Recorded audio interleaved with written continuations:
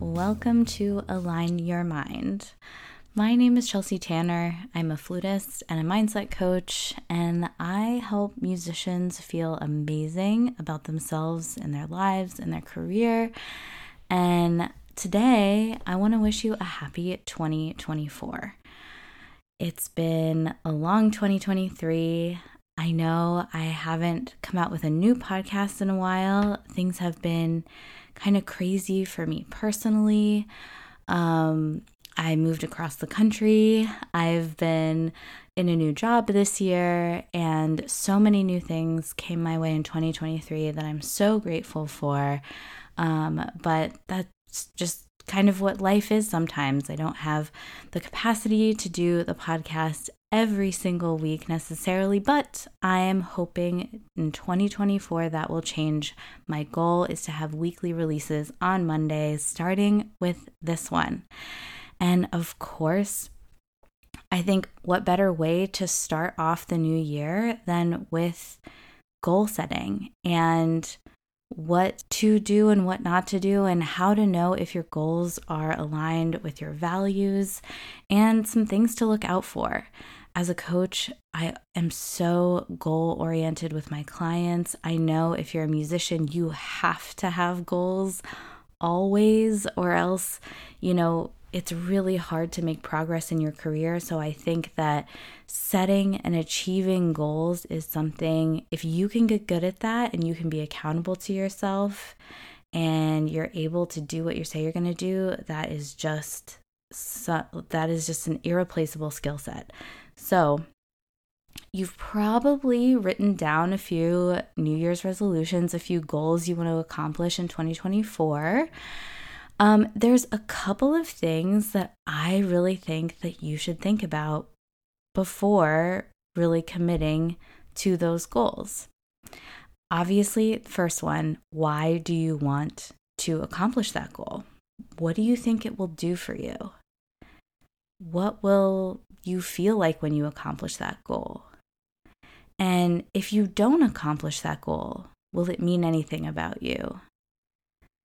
I think these are really important questions to ask yourself and really to ponder and write down, because if you set a goal with the idea in mind that when I accomplish this goal, I'm going to be a better person, or I'm going to be a more worthy person, or I'm going to finally prove myself or be good enough, then that goal, first of all, the stakes attached to it are so high. So it's going to feel very pressurized. But also, it's really important to notice if your brain is thinking that you'll finally be able to feel good enough or worthy if you accomplish this goal. I always kind of preach inherent worthiness, right? So we are born onto this planet. If you came out of the womb playing a flute or a violin or whatever, that's one thing. No one literally did that, right? So you are worthy regardless of how well you play your instrument, regardless of what position you have, and regardless of whether you accomplish your goals this year or not. So that's the first thing to consider. Are you setting this goal so you can fill a void of finally feeling good enough in your life and career? Or are you setting this goal because you want the experience of doing the day in, day out work and achieving something because you want that for yourself, for your growth and for your future self, right? So if you're setting your goals for your future self, knowing that you're already good enough, then why are you doing it? All goals should really be icing on the cake. You're always worthy. You don't have to prove that. So all the rest gets to be fun. What would you set for a goal if that were the case? Something to think about. The next thing I want to caution you against is setting goals where you don't control the outcome. So if you're setting a goal that is, I want to get into this specific school, I want this specific job. I want to win this specific audition. You can't control the outcome of that. You do not have the power to control the outcome.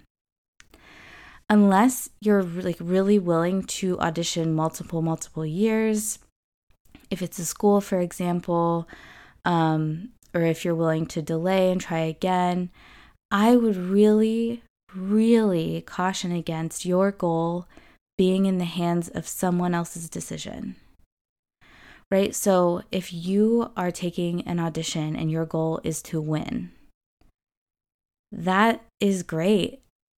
But what does that actually mean? Of course, we would like to win. But what needs to happen? I would get really specific. Maybe you want to take 3 auditions this year. That's your goal, and play at the highest level you've ever played. Maybe it's, I want to play an audition that was accurate to my mental picture and interpretation that I have of these excerpts in my mind, and play an absolutely stunningly gorgeous audition. And I stuck to my process, and I would have picked me at the end of the day. That's how well I played. Right? So if that's your goal, then amazing. That's achievable whether you win the audition or not. And if you achieve this goal, you're going to feel really good about yourself, right? And if your goal is to win the audition and you haven't even thought about creating a musical picture or interpretation in your mind of what your most incredible interpretation is of each excerpt, maybe that could be a little bit more of your focus, right? So you can't make someone pick you. You can't make someone choose you. I think sometimes we have this idea in our head that if we play well enough, or if it's quote unquote good enough, then they will pick us. And if we don't play good enough or well enough, they won't pick us. But that's just not true. There are plenty of people who play incredible auditions and don't get picked. Then plenty of people who are good enough and don't get picked. And that isn't because only one person is good enough.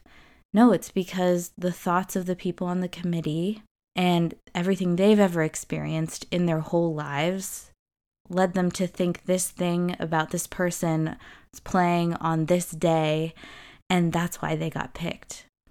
That's not to devalue the hard work that everyone does, but I want to value everyone who plays amazing auditions all the time and still maybe hasn't been picked yet. And I want you to remember that there is space for you to have an amazing audition and be good enough to win the job and not win the job. So this is something that took me a long time to learn, but I just want to say it over and over because you can't make someone pick you. So if your goal is to have someone pick you, good luck, first of all. But second of all, maybe then that's a long-term goal. Maybe that's not for a specific instance. If that's true, then we can do sort of what I call a future exercise. So a future self exercise is putting yourself where you want to be a year from now. So let's put yourself there, right? Let's say, or maybe you're wanting to accomplish a long-term goal. So let's take the example of you want to get into Juilliard, okay? So think ahead to you are second semester, you're a student at Juilliard. It's your second semester there. You live in New York City. You're going to classes. You're practicing. You're really feeling good about being there, right? Okay, how does that version of you show up? How much do they practice? What do they focus on? What are they super aware of? How do they talk to themselves? How do they treat themselves? Do they think they're good enough to get in? Well, that's silly because they did get in. Obviously, they are good enough to get in, but really thinking about that mindset. So if you put yourself there, visualize what that version of you does in a day. How do they think of music? Do they understand all the things that you maybe don't understand right now? Or have they looked at all the parts of their playing that maybe you haven't confronted yet? Likelihood is yes, they got into Juilliard, right? So start from there. Start from having achieved your goal and work backwards. How much did they practice to get in? How much more seriously did they take their time? What did they do every day? Are they healthy? How did they talk to themselves? Did they put themselves down? Did they encourage themselves? Visualize this and work backwards. When did they start working on their repertoire? Did they take any lessons? How did they figure out any obstacle? Now, what thoughts do they think about themselves? I want you to think in the present tense, as if it's happened. Then what you're going to do, write all of those down, really spend a good amount of time brainstorming this, and then borrow those thoughts. This is one of the most powerful things you can do. Because if you go into auditions thinking, oh my gosh, I hope they pick me. Oh my gosh, like, what if I'm not good enough? What if I didn't practice enough? Oh my gosh, I should have practiced more. Like, why did I practice so little during winter break? All of that stuff. That is never going to turn into positivity in terms of your actions and results, right? So let's work backwards. Let's say you have school auditions coming up. If you have auditions in 2 months, like in February or something, that's such a substantial amount of time. If you think, oh my gosh, it's already too late, I took a week off, then you're not going to actually do the work required for someone to get into a school that is on that level, right? So it's so important to think about, okay, since this has already happened, I have the perfect amount of time to practice before my auditions because it is the time that you have, right? Neutrally, we only have a certain amount of time before an audition. If you think it's not enough time to prepare, then your actions will reflect a sort of self-sabotage pattern, right? Because you're thinking, I don't have enough time. If you think, I do have enough time, I have the perfect amount of time, let's go, then you still can have some energy going into your practice sessions. You're more likely to do more if you think it's possible. I think it's really important to think into the future. What does the future version of yourself act like? How do they talk to themselves? Adopt this mindset now. And the best thing about this is it is absolutely free, right? You don't have to go out and buy a new mindset. I feel like the whole world has gotten so expensive right now, and this is such a clear path forward. Now, if you don't think you're good enough to get into that school, to win that audition, start from neutral. Your goal isn't to get in. It's to represent yourself in a way that you're happy with. And not to tell you what your goals are, but if I were you, after countless auditions for 10 years of music school and dozens of orchestra and festival auditions, if your goal is to win, instead of, leaving no stone unturned, really digging in and being so so solid in your approach that you believe in it more than anybody else, like that should be the goal, not to win, because you don't have control over that. Not to get in, you don't have control over that. Obviously, we want to get in, but if the focus is what someone else decides, we lose track of the process. Now, where do we start in terms of actionable things?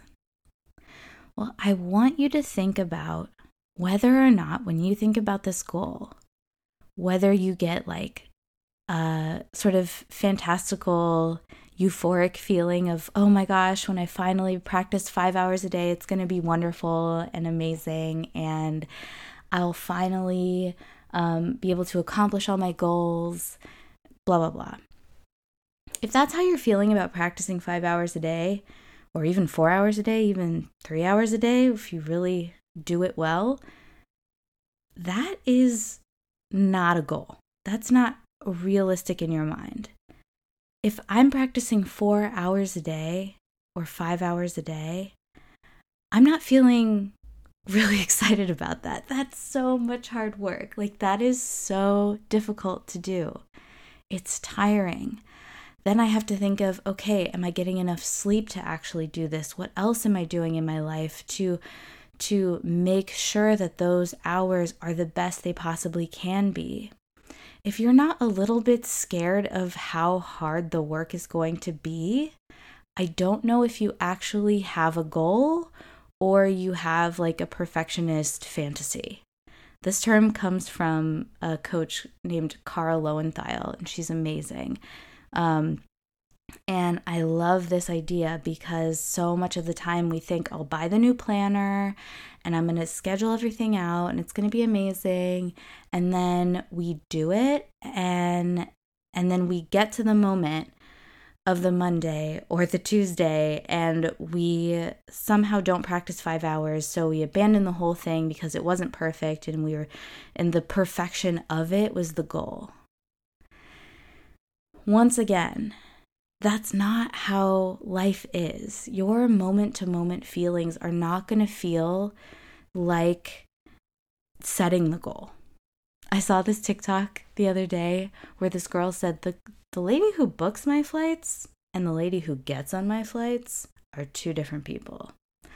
And I think we do that with goals way too often, right? So she books her flights like maybe with 2 layovers or something, and it's really cheap and it'll be fine and it's early, but I can do it. And then you get to the day and you're like, why did I do this to myself, right?